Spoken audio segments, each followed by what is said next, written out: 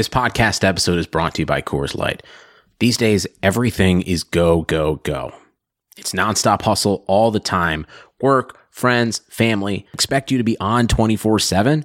Well, sometimes you just need to reach for a Coors Light because it's made to chill. Coors Light is cold lagered, cold filtered, and cold packaged. It's as crisp and refreshing as the Colorado Rockies. It is literally made to chill.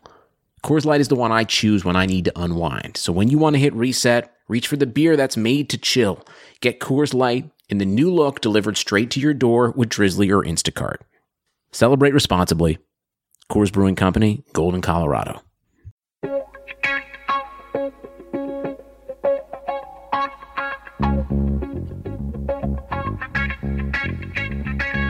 Karlsson, världens bästa Karlsson. Karlsson, hoj här kommer Karlsson, ingen annan Karlsson spelar jag så bra som mig. Karlsson scores! Karlsson, världens bästa. Yes. Welcome everybody to another episode of the Keeping Karlsson Fantasy Hockey Podcast, the best fantasy hockey podcast in the world, hosted by two guys who own Erik Karlsson in their keeper pools. I'm your host, Elon Dubrovsky, and with me today, as he is every week, is Brian Combe. Hey, Elon. Hey, everybody. As always, Brian, we've got a jam-packed show. You know, sometimes I worry we're going to run out of players to talk about, but it just throughout the week, there's so many people that we've never mentioned, or at least not this season, and I really want to talk about them. So now we have so many. Hopefully we'll be able to fit them all in. But before we get started, we've got to mention that Keeping Karlsson is presented by Daily Faceoff, your source for starting goalies and line combinations and more. If you're not following Daily Faceoff on Twitter, by the way, I highly recommend it. They are usually the first to get out news after the beat writers put it out on any lineup changes and goalie info also. Yeah, they're a pretty solid source. You know, another good source on Twitter is following at Keeping Karlsson. But, Brian, let's get on with the show. Let's get into our fantasy hockey headlines of the week. And the first headline, this might be a bit self-serving, but last week, the first headline of the week was, does Alex Ovechkin suck? Because we have Alex Ovechkin in our pool, and he was in a mini slump, and basically we talked about it, and the next thing we knew, he had a 4-point game. So now I've got to move on to the next player on our team that's slumping, and I want to ask if he sucks.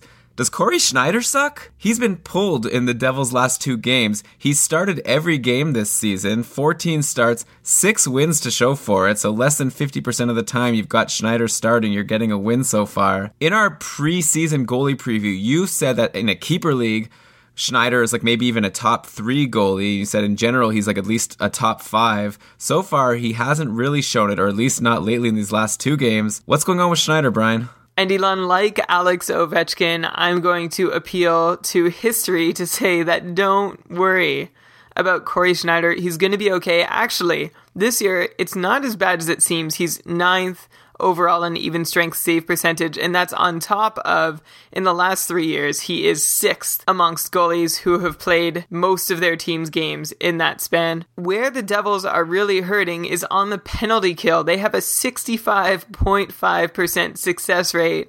That's not going to last all season, and you know what? It's showing up in Cory Schneider's numbers now. Is it the Devils' penalty kill, or is it him, or some combination of both? That much I can't be certain, but I can tell you that Cory Schneider in penalty kill save percentage ranks 33rd out of 35 goalies who are playing regularly so far this season, with just an 800 save percentage when down a man. That's not going to last. Usually you can stop maybe about 87% of the shots on average when you're on the penalty kill. 89 is probably a better mark. Schneider actually has led all goalies in 4-on-5 save percentage, posting a .931 over the last 3 years. I wouldn't expect it maybe to get that high, although he has put it up over a consistent amount of time. But what I am saying is that's where he's suffering on the penalty kill. It's not going to sustain. You can buy low on him and feel really good about it. All right, so you're saying he's a buy low and not a bust. But when you're buying a goalie, like when you're looking at a goalie like Cory Schneider, you kind of have to look at his team, right? Even if he has a great save percentage. So fine, you're saying he's going to rebound and have a decent save percentage. What about in terms of wins? Like, are the Devils a team that's going to allow Cory Schneider to win a good number of games this season? He's going to get a lot of starts, but you know, so is Ondrej Pavelec, and no one's recommending picking him up for wins. So are the Devils a good team? Okay, so maybe you've got me there. At even strength, according to Fenwick-stats.com, New Jersey sits 22nd in the league in shot attempts for, seeing most of the shots being directed towards their net as opposed to their opponent's net. But LA, who is traditionally, a top team in this category, they're 19th. The aforementioned Winnipeg is 18th. Carolina is 17th. Florida is 15th. I can keep rounding these off, but I think the point is clear by now that it's too early in the season to draw a whole lot from these numbers. Last season, they were a top 5 possession team in the league, and I don't think a whole lot of terrible things have happened. Yeah, they lost Mark Fane to Edmonton, but I don't think that would be enough to justify them dropping from the top 5 to the bottom 8 in the league. There's actually an excellent article posted to tsn.ca earlier this week by Travis Yost, a fantastic analytics writer that I've enjoyed for a while. He's new to TSN, but he made a great point about the Devils not seeing a lot of luck last year despite great possession numbers, and he contrasted them with the Avalanche, who saw a lot of luck but not very good possession numbers, and it was enough to at least convince me that the Devils have probably proven themselves and will likely be an okay team this year, and we'll make sure to post the link in the show notes this week. And what did the article say about the Avalanche? Are they going to be able to rebound? No, the article suggested that the Avalanche, well, we weren't expecting them to suffer as bad as they have, although this one in particular, as well as a few others that I also tweeted out, and if I can cobble them together, I'll also put them in the show notes, are saying that it might even get worse before it gets better in Colorado. Semyon Varlamov has been an unexpected savior by continuing to put up these numbers that probably should have regressed by now. He's still doing his part. His team is not doing theirs. Man, I feel like we talk about how the Avalanche are doing badly every week, so maybe we'll give them a break this week. That's enough about them. You mentioned the Kings earlier, which reminds me, and let's get to our second fantasy hockey headline of the week, outjuries, and this is a bit of an old one. Marian Gaborik came back around a week ago, and I was browsing the fantasy hockey subreddit a couple of days ago, and I saw someone post, "I hate Marian Gaborik," and he wrote, "He's the most useless player in my entire league thus far." And I was thinking, wait a minute, didn't he just come back? So I took a look at his stats. At that point, he had played 3 games so far, had 0 points. I responded to the post just saying, this seems like an extreme reaction. Like, Kopitar also has no points in his last 3 games. Is he also useless? And I'm proud to say, since I wrote that, and by the way, I have 12 upvotes so far, Brian, so. Wow, what a guy. You could put that on your resume. I'm a big deal. And right now, the Kings are playing their next game. It's actually not even over yet. We're recording this on Saturday night, but at this point, against the Canucks, Gaborik already has a goal and an assist, so we're already up to 0.5 points per game after 4 games this season. I feel like Gaborik will be fine, but Brian, let's give your overall assessment. What do you think the value is of Marian Gaborik now that he's back? I don't really understand why Gaborik should get a bad rap. I don't feel like people have much of a good reason to be down on him. Was any real justification given for this opinion? Well, no, he had played 3 games so far. He had 0 points. He was the most useless person in his league. Is Alex Semin non-existent in his league? Maybe I don't want to go down that rabbit hole right now. So Marian Gaborik, let's just look back at last season. You don't even have to go very far. He had 30 points in 41 games between LA and Columbus. And on Columbus, he was kind of getting buried. He wasn't considered a part of their, culture change going forward. And maybe he got painted with a bad brush. Also, his time in New York didn't seem to end all that well either. But over the last 3 years, he's a top 50 guy in points per 60 minutes, right around Rick Nash and Anze Kopitar and Andrew Ladd and Valtteri Filppula and Jason Pominville. And there's no reason why he belongs in free agency in your league or on someone's hit list for 3 pointless games. I feel like maybe actually he's a pretty sneaky under the radar pickup at this point in leagues that weren't really paying attention or whose owner didn't have an available IR spot and dropped him after the early season injury. He's playing on the first line right now with Anze Kopitar, and they also recently returned Justin Williams. I would be very happy to have him on my team, and I feel like you deserve every one of those 12 upvotes for standing up to him, and then some. Yeah, and you know me, I'm also a sucker for the top power play, and Gaborik is there. So just another reason why there's no reason to be down on Gaborik, and already he's got a goal and an assist today. Like I said, I kind of wish he was having a bad day so that we could be telling people to buy low. At this point, after one good game like this, usually the buy low door slams. Yeah, that guy will probably have posted already by now saying, yeah, love Gaborik. Okay, but of course we can't have the good without the bad, and with outjuries come injuries, and there's been some bad injuries, unfortunately. And when I say bad, I mean in terms of like big name players, and it always sucks when like one of your stars on your team goes down. One name that I think we should get to first is Patrick Sharp on Chicago. He had been having a pretty good season so far, 3 goals and 6 assists in 13 games, but now it looks like he's going to be out for around a month. So too bad for Sharp owners, but of course the question we always like to ask on this podcast is when a player gets injured, usually that benefits someone on the team in terms of an increased role and increased opportunity, especially someone who's a top power play minutes getter. Someone's going to have to get those minutes. Who do you see benefiting from this on Chicago? And also, do you see anybody getting hurt? I think the person that this probably helps right now is Brandon Saad. He seems to have stepped up onto that line with Andrew Shaw and Marian Hossa.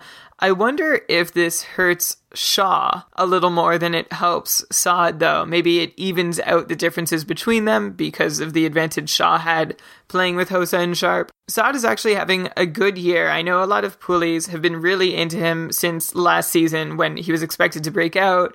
He ended up just having a half a point per game despite having pretty good line mates and pretty good minutes. This year, he has 2 goals and 7 assists for 9 points in 14 games played so far, 30 shots on goal. That's pretty good. His on-ice shooting percentage is a little bit high. I wouldn't expect him to score 9 points in every 14 games, but for now, I think it's a really good opportunity for him to keep it going. Playing with Marian Hossa, I've never been so high on Andrew Shaw. He hasn't really picked up the pace from his half a point per game that he had last year, and I wonder actually how much Marian Hossa can do with those two, because he is the clear scoring threat on that line. Before it used to be Shaw could go both ways to his left or to his right, and now I think it's probably going to be more to his right more often, and defenses will be focusing in more on Hossa, so that's a little bit more pressure on him to fight through whatever he's facing and put up points at the rate he's done so far, which by the way is fantastic. I saw him score his 1,000th career point last week in Ottawa. It was fantastic. We all miss him here. And Brian, I'll throw out another player who I think this might be helping. The person who seems to have stepped in on that first power play is actually Brad Richards. And Richards was an interesting player going into this year because it seemed at first like when Chicago signed him, maybe Richards would have a nice opportunity on this strong team. But, you know, he started on like the 3rd line, and for the first 4 games of the year, he was pointless. I'm sure he was dropped in a lot of leagues. Since then, he has 7 points in his last 10 games. And like I mentioned, recently he's been getting some points on the power play. Do you think Richards is the kind of guy that, you know, maybe he has some value now while Sharp is injured, but then he'll go back to being sort of not so valuable once Sharp comes back? Or do you think Richards can keep up this pace he's putting up right now, around a 60-point pace, I guess? Yeah, I think a 60-point pace is probably about right, assuming that he still gets opportunities. At the beginning of the season, he was kind of buried on the 3rd line, and like you said, that caused him a little trouble in producing. And I really am not good at speculating on where a player is going to move around during the season, dependent on injuries and other changes in the team's makeup. But there definitely is room for him, looking at his underlying numbers, for him to continue at the pace he's at and maybe up it just a touch. He's probably still a free agent in a lot of leagues, and if you're looking for a quick pickup, he is a good candidate, at least to watch over the next couple weeks. Yeah, and I'm not sure if it's a red flag or a good thing. Like, he has these 7 points in his last 10 games, like I said, and with not so much actual playing time, he's getting like 11, 12, maybe 13 minutes a game. I don't know if that means, wow, he's getting all these points in such few minutes, so imagine if he got more minutes, he'll do even better, or if it's like, oh, he's lucky to even be getting these points, and if he keeps those minutes, there's no chance. But I guess, like you say, he's definitely someone to watch, and I'm curious to see what Brad Richards will do over the next few weeks while Sharp is injured, and then maybe even more interested to see what he'll do once Sharp comes back. Let's move on to our next injury. Zach Parise of the Minnesota Wild. He has a concussion. The timetable for his return is apparently still unclear at this point. He was having another Zach Parise-esque season so far, 10 points in 11 games. But now he's out, and I'm very interested to know what's going to happen with the Wild. You know, they have these 2 pretty good lines, or at least they had these 2 good lines for a while. You know, they had Parise with Pominville and Granlund, and then Koivu and Vanek were there. How are things shaping out over in Minnesota? Well, it looks like Vanek gets a golden opportunity to prove his worth to his new team and teammates, stepping into Parise's spot on the first line alongside Mikael Granlund and Jason Pominville. Now, Vanek is a bit of a funny character so far this year. Over the course of his career, he's generally averaged about 3 shots a game. aside from 7 shots on goal against Ottawa a few nights ago, he's only got 17 shots over 11 games. That's not even 2 shots on goal a night, but that 7-shot game actually puts him at a season average of 2 shots a game. So maybe there's a hope that he'll be able to keep it up from there given this opportunity on the first line. The other interesting thing about Vanek so far is that he's only shooting 4.2%. His career average is about 15%. He's been a high percentage shooter for most of his career. It's fallen off a little bit over the last year, actually, but that's too small a sample size to really be concerned about. So perhaps he should have triple the goals, so 3 goals instead of 1 so far this year. On the flip side, his teammates are shooting better than they should be while he's on the ice with them. He has 7 assists because of it. I wouldn't expect his assist numbers to keep rising as quickly as they have been, but perhaps his point per game pace should stay roughly consistent to what it is now. It'll just be a different balance of goals and assists. So yeah, it does seem like a great opportunity for Vanek jumping up to the first line. Though another player on that first line is Mikael Granlund, who I guess usurped Mikko Koivu, who you would have thought, at least last season, sort of was the main guy for that spot. But Granlund is there, and he's not really having such a great year so far. 1 goal and 4 assists for 5 points in 12 games, even though, when Parise was healthy, he and Pominville were doing just fine, but Granlund just hasn't been picking up that many points. Is Granlund like a clear buy low candidate at this point? Because how could he be doing so poorly with such great line mates? Or is he just, playing at a pace that's probably what he's going to get for the season? Well, I'm going to reference back to that same Ottawa game, and Scott Cullen notices, now this is only 1 game, but he started 87.5% of his even strength shifts in the offensive zone.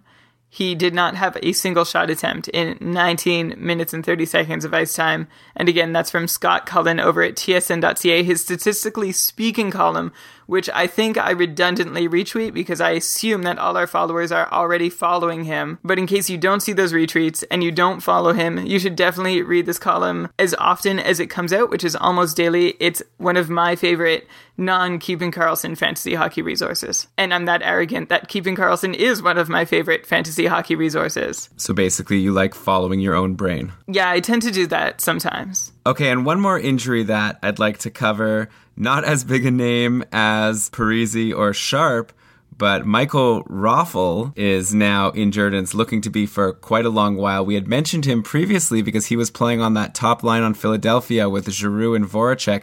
He's down. In his place on the top line is a guy who has seen a lot of success there in the past, Wayne Simmonds. Brian, now that Simmonds is on the top line, I'd imagine his value just skyrockets. Yeah, and it was already really high. I don't think this is going to help you much in your pool because either you already own him or you already wish you owned him. However, if you are one of those people that owns him, this probably comes at a pretty good time for you. He had a power play goal and a power play assist on Saturday night in the Flyers' win over the Avalanche, but that was really his first meaningful production in the last 10 games or so. He had a 5-game pointless drop before that, so this is a little bit of reassurance for his owners, and I feel like he tends to score in bunches. I haven't actually looked at his numbers from season to season to see if that's true, and I guess it's actually not really that relevant, especially if you're in a roto league. It doesn't matter when he gets his points, but for now it's good news. He's on the top line with 2 elite players, and I count Jacob Voracek as, yes, an elite or almost elite player. And yeah, for those of you who had Raffl, bad luck, but I'm hoping you just picked him up as a free agent and didn't trade anything for him just because he was on the top line. And the last fantasy hockey headline that I want to bring up tonight, it's not an episode of Keeping Karlsson in 2014 if we're not mentioning Tanner Pearson.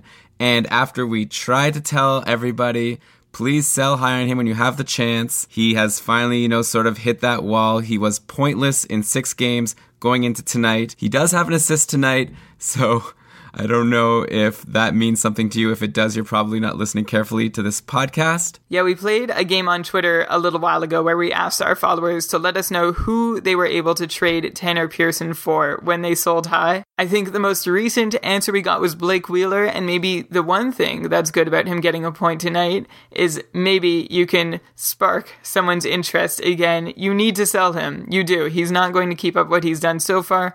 Maybe have a point per game over the course of the season. It's hard to say. There's not enough history there, and he's seeing a lot of puck luck at this point. I feel like I'm beating the same old drum, though, every single week, so let's lay off Tanner Pearson a little bit. I should also mention Tyler Toffoli tonight has a goal and 2 assists against a very woeful and poorly performing Vancouver Canucks squad tonight.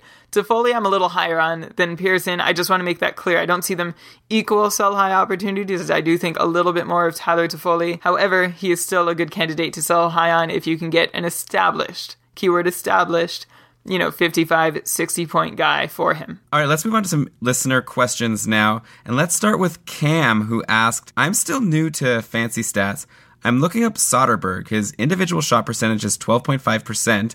On ice shot percentage is 8.91%. PDO is 973. Is he getting lucky or not?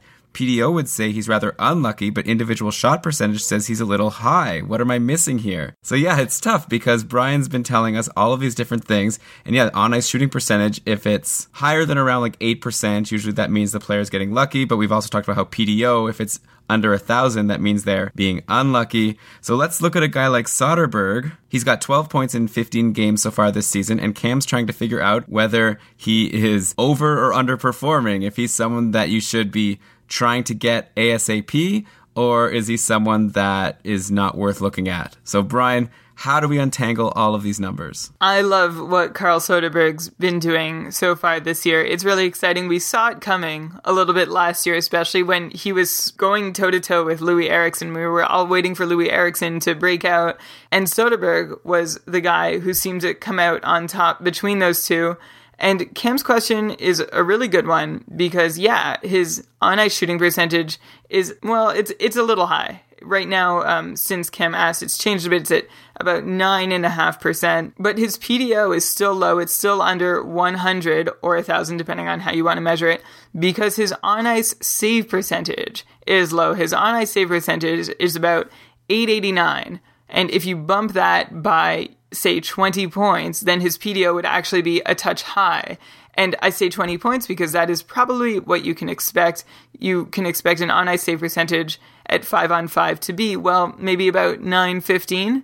So if you bump that up to your expected value, his PDO will show him to be a little bit lucky, and that will more accurately reflect his own on-ice shooting percentage. And yes, his shooting percentage of 12.5% is high. It's actually climbed to 14.8% on the season, and his career mark is 12.3%. However, that's under 100 games played, under 200 shots taken. He's going to have to take a few hundred more before we get a sense of where that percentage is really going to settle in at. The next listener question I want to talk about came from Jeff, and it's a pretty interesting question. He wrote, Florida has the lowest goals against in the league. It seems like this is a result of Luongo standing on his head. Is this sustainable? Should I hesitate when starting players against Luongo and Florida? And, it's the kind of thing where I had to look and see, wait, what is he talking about? Is Luongo really doing that well? Yes, he actually is, or maybe was doing that well. I actually had a similar question on Twitter from Kevin T. McNally. He asked if Luongo's performance so far this year is at all sustainable, and that hits on why the Panthers were doing so well, is because he was playing out of his mind, and I responded, this was on November 3rd, that his save percentage at even strength led the league. He was stopping 97.1% of the shots he faced. In the 6 days since then, his save percentage has dropped 2%, and he is now second in the league, which of course is nothing to sneeze at, but this is regression in action. He is not going to stop 97% of the shots at even strength for the entire season. For context, last season's leaders in that stat finished in the 930, 940 range. He's not going to sustain this level. Where he settles at this year, I don't really know. I'm interested in finding out. He may be a good sell high if you can get a goaltender from a top 10 team who is seeing the lion's share of his team's starts. I think Luongo on your team is a godsend in that sense, and you're lucky for having drafted him, luckier than you probably deserve to be. But hey, try and take advantage while you can. All right, so good to know that Luongo's potentially a sell high. It's interesting, though, Jeff's question was actually about whether you should start being wary of starting players playing against Florida, which to me seems kind of crazy, you know? Like, why would you ever be afraid of the Florida Panthers, like, ever in the history of the team, but especially, you know, in 2014? I guess maybe the answer is starting to become evident in their last 2 games. They've let in 4 and 6 goals respectively. So definitely if you sat people against them in those games, you lost out on a lot of points. What do you think in general? Is Florida a good defensive team, you know, that you should be concerned about playing against a lot like the New York Rangers or the LA Kings? No. Always start your players playing against Florida. Luongo is certainly a nice upgrade from their goaltending situation last year, and he's going to stop a few more shots than usual. However, they really don't have a whole lot of depth on the back end. If you look at their top 4 of Brian Campbell, Aaron Ekblad, Dmitry Kulikov, and Willie Mitchell, there's not a whole lot there. Yeah, Willie Mitchell has a decent reputation, but he's gotten quite a bit older. Brian Campbell is known for his offense. Aaron Ekblad's young. Dmitry Kulikov is proving himself. And I'm not even talking about their 5th and 6th defensemen, who are Eric Goodbranson and D. Olsen. I'm going to look that up. I'm guessing it's Dylan. Yes, it's Dylan. I know my hockey first names. Don't be afraid of this defense core. Try and play your players against Florida. Right now, they're in the middle of the pack in terms of possession numbers. I wouldn't expect that to last. I'd expect them to end up in the lower third of the league. All right. Well, thanks again for the questions, Cam and Jeff. Definitely, if you want to ask us fantasy hockey questions, hit us up on Twitter at Keeping Karlsson. Another way to be in touch with us is to join our Patreon group. So we've been talking about this for the last couple of weeks, and we've had some people sign up, and we really appreciate it. This is a way for people to support the podcast, you know, to take a step even higher than giving us a 5-star review on iTunes, which is what we appreciate. And we do give something back to the people who sign up to become patrons. We have a patron-only Facebook group, which has been a lot of fun. You know, we're always talking fantasy hockey on there. When you ask a question, not only do you get a response from Brian and I, but also the other patrons are very knowledgeable, and everyone's helping each other out. We also recorded our first ever patron-only Google Hangout. We all got together on Wednesday night. We chatted for around an hour and a half. People were able to ask us questions. We were chatting. Then we made that available as a podcast for them to download afterwards. So a lot of fun happening in the Keeping Karlsson patron group. We'd love for more people to sign up. So for more information on that, go to patreon.com/Keeping Karlsson. And I'm not going to continue this pitch for much longer. I just thought this was really funny. We had someone join, Nicholas, who's been listening to us for a while now, and we really appreciate it. He said his friends started favoriting the tweets that he was sending to us so that they were kind of piggybacking and sort of getting in on the knowledge of all the advice he was seeking. And by joining the Facebook group and becoming a patron, he's able to keep like his advice requests confidential, and he doesn't have to let other people in his pool know what he's talking about. So that's also a handy use if you want to go stealth. And by the way, the last thing about the patron group, I just want to thank the people who joined last week that gave us permission to say their names. So thank you to Tyler Bentley, Jesse Severe, which is an awesome last name, by the way, Brian Morris, Stephen Aitchison, Danny Welsh, and Brian Darmstad. We really appreciate it, and we're having a lot of fun having you guys and all the other patrons aboard. But enough about the patron group. Brian, I still have so many players I want to talk about. First of all, I'm going to ask you a selfish question. I made a move. I want to know if you agree with it. I dropped Brian Campbell. I had been holding on to him. My league, as you know, has a defense points category, so defense are elevated, and I drafted Brian Campbell. I thought I was pretty smart because he seems to usually be good for 40 points a season. He's been doing nothing so far this year. I dropped him. I picked up maybe the flavor of the week, or maybe the next future superstar of the NHL, Elias Lindholm. Lindholm has been on fire lately. In the past 5 games, he has 5 goals and 2 assists, 7 points in 5 games, 5 goals. The Carolina Hurricanes are finally picking things up. And no, Brian, it's not because Alex Seven is finally putting up points, but maybe it's in part due to Elias Lindholm. So what do you think? This guy is like 19 years old. Is he someone that people should be rushing to grab now because he's going to be a future keeper for life? Or is this the kind of thing that in a few weeks we'll be talking about how Elias Lindholm is a huge snoozer and you should get him off your team? I'd say it's more the former than the latter. He's having a really nice run, and frankly, he's deserved it. He is playing on a Carolina team that is stopping none of the shots while he's on the ice and scoring on none of the shots they take while he's on the ice. He's actually due to still see a bit more of positive regression, or what I like to call progression, towards the main And he is seeing good minutes. He's seeing a fair amount of his team's offensive zone starts. Actually, all of the Hurricanes are seeing about the same number of offensive zone starts. The only two that stick out as seeing easier minutes than the rest are probably Victor Rask and Zach Boychuk. Everybody else is seeing a fairly relatively even level of competition, but Lindholm is one of the few who's doing really well with it. People around him on the player usage chart I'm looking at right now are Jeff Skinner and Nathan Gerbe, who aren't doing a whole lot themselves. And even to the right, which is better on this usage chart, is the name that we've brought up once in this podcast already. And I'm reticent to do it again, but I'm just going to say it quickly. Alexander Semin. Oh man, I should write a Reddit post saying I hate Alex Semin. It could go right beside the guy who wrote I hate Marian Gaborik. And I would write back to that post saying, just wait, 4-goal game on the way. Yeah, this isn't 2007. But go on, Elias Lindholm. Good depth add in deeper leagues, and if you really want to swing for the fences, well, actually, no, leave him. He's still on the Carolina Hurricanes at the end of the day. But yes, he's a decent add if you're in even a middle-ish deep league right now. And while we're on the Hurricanes, I want to also bring up another guy who's really caught my eye lately. Justin Falk is pretty much becoming their number one defenseman. Last year, it was possible that he would get that role, but it ended up going more to maybe being shared at least with Andrej Sekera. But Justin Falk is really turning it on lately. Going into tonight's game against Washington, he had 5 points in 12 games. He got 2 assists tonight. Something that really jumps out at me is his shots on goal. 33 shots so far in 12 games.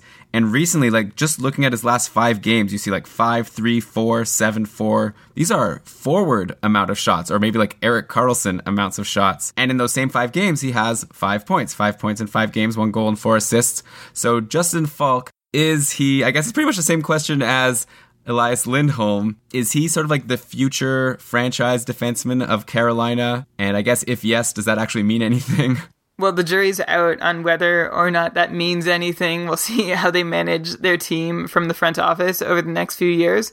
But yes, it does seem to me as though he is becoming the go-to guy. Surprisingly, has supplanted Andrej Sekera by a fair bit in terms of the share of power play time that he gets. Ryan Murphy was actually getting the most until he was demoted to the minors, and now Justin Falk gets that crown. A franchise defenseman also plays the toughest minutes, and he's right up there with Andrej Sekera. Andrej Sekera actually has the hardest minutes on the team, but not far off from him is Justin Falk. So they're both being relied on for defensive and offensive roles. And Justin Falk, like you said, you mentioned his shot totals. He's in the top 20 right now amongst D-men in shots per 60 minutes. Around names like John Carlson, Jason Garrison, Dougie Hamilton, Zbigniew Michalek, and ahead of Duncan Keith, actually, who's uncharacteristically shooting a little low right now.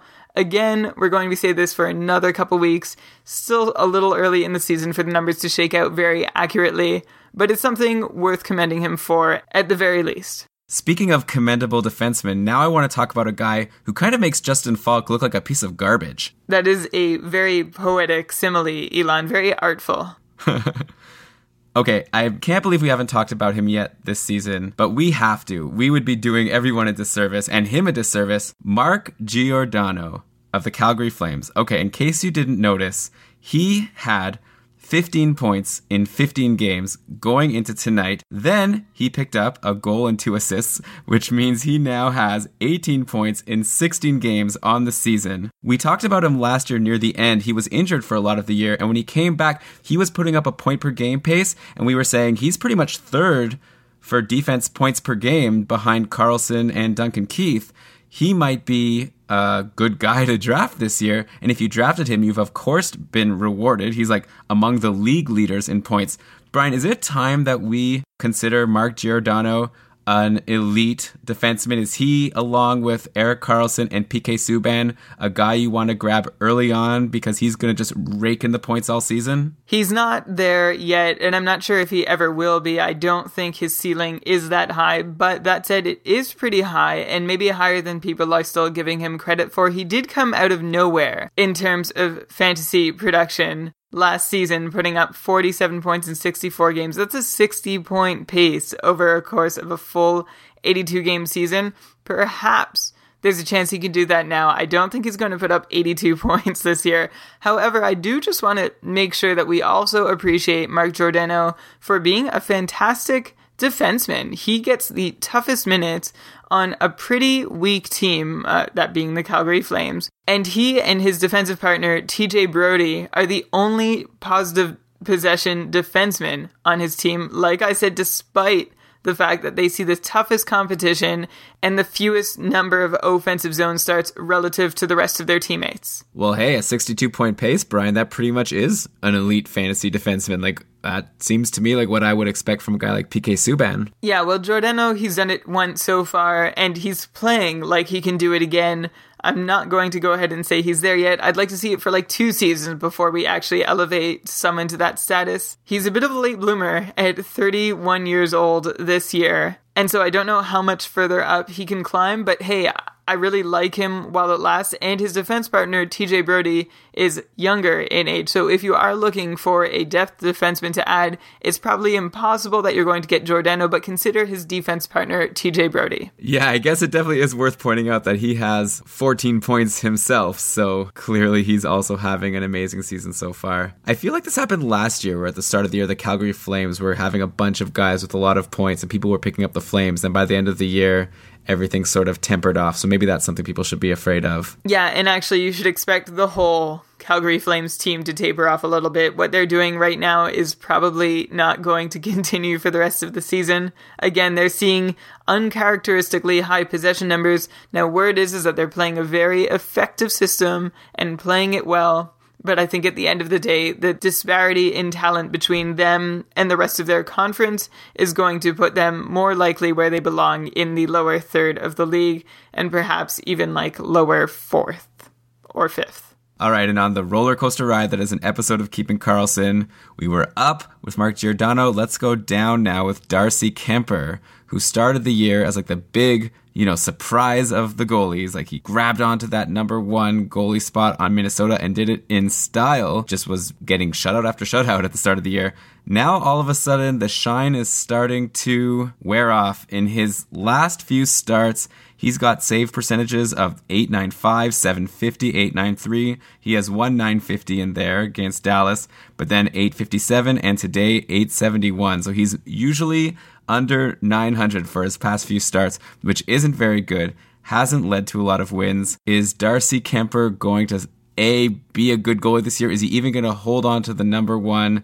goalie status on Minnesota? What do you do if you're a Darcy Kuemper owner? Which, Brian, I know you are. Well, if you're in a deep league, you have no choice but to hang on and wait. That's a choice I have to make. He is the only goalie I have aside from Rask who's guaranteed to play minutes, and those minutes are valuable whether he does well or not. I still have faith in the Wild in being a good team this year, a good enough team to give him at least a handful of wins as the season moves on. His numbers, well, I don't know. We haven't seen enough from him, and I know you hear me say that a lot, but really, I mean, even last year, in terms of minutes played, he was not in the top, several goalies in the league, and it's hard to say what his true talent level is. I mean, even just 2-3 seasons ago, he was playing a few games in the ECHL with the Ontario Reign, spelled like REIGN, for those not familiar with the team, and the Orlando Solar Bears. So I don't really know where he's going to go from here. What I do know is that if you have an IR spot or an IR plus spot and Josh Harding is available in your league, I think it would be nice to pick him up. It seems as though Nicholas Backstrom isn't going to pose a huge threat to Darcy Kuemper in taking the 1A or number 1 job away from him. However, if this performance continues from Kuemper, I would expect that Harding gets a fair shake, even despite the sort of unseemly circumstances surrounding his injury and suspension before the year began. If you're in a shallow league, I suppose you could shop around and see if there's a better option, and I'm talking about leagues where there are still like 10 starting caliber goalies on the free agent list. You could probably look around. I would be tempted to hang on to him despite how awful his last several games look. Of course, if this was Andrej Pavlich, I would be hammering him so hard. But he's not. Kemper, I think I have a bit of a soft spot for, and maybe you're hearing that in my analysis. I'm totally upfront about it, but he did help me win my league last year and help me win my first couple of weeks of matchups this year. So I'm willing to offer him a little bit of patience for what he's done for me already. If he's never done anything for you, you might feel differently, and feel free to act accordingly. I don't see any guaranteed good numbers coming back his way. Although amongst goalies who played at least 1,500 minutes last year, he was sort of right in the middle of the pack. He had decent even strength save percentage numbers, but again, small sample. Yeah, I guess in hindsight, he could have potentially been a really great sell high candidate. Obviously, right now, if you have him, you're kind of stuck with him, unless, like you say, you're in a shallow league and you're going to actually consider dropping him for a free agent goalie. But okay, let's keep this show rolling. Brian, I know you have some players of note that you want to talk about, so let's get to them. We've been getting a lot of tweets about a player who everyone has talked about several times this week, Vladimir Tarasenko. We had one from @NJD Advocate that asked, is Tarasenko the real deal? We also had one from @FantasyFanNHL, who I'm not surprised follows us, and he said, should I sell high on Tarasenko? And my answer to that one specifically is no. No, you're not selling high on Tarasenko if you sell him now. If you look at his numbers, they look great. He has the third most shots per 60 in the league of forwards who have played more than 150 minutes so far this year.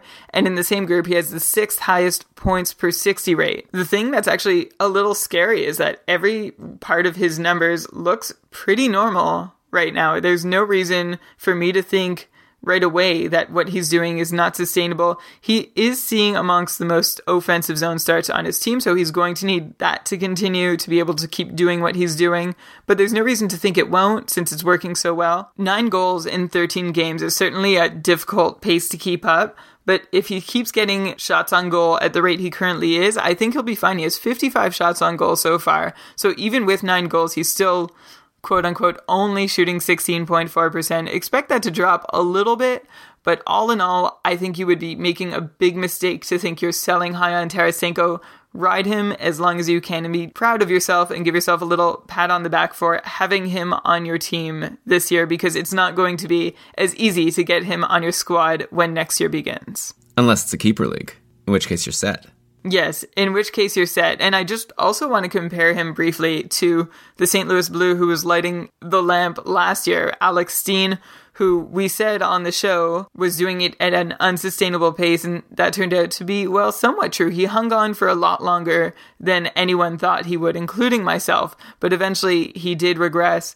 I don't see a similar drop coming for Tarasenko at this point. Yeah, I remember on our Patreon cast on Wednesday, we were talking about sort of the league leaders in shots on goal, and, you know, it's really cool to see Tarasenko right up there, like third in the league, like you were saying. Another name that I remember you brought up saying he was a really surprising guy to see so high is Scott Hartnell. And, you know, that was a good heads up to the patrons because he scored 2 power play goals tonight. Scott Hartnell, man, I guess he's been around the league for a while. He's always been a reliable player, especially in a league that counts some of these peripherals. But all of a sudden this year, he's giving his owners a point per game pace. Is that sustainable?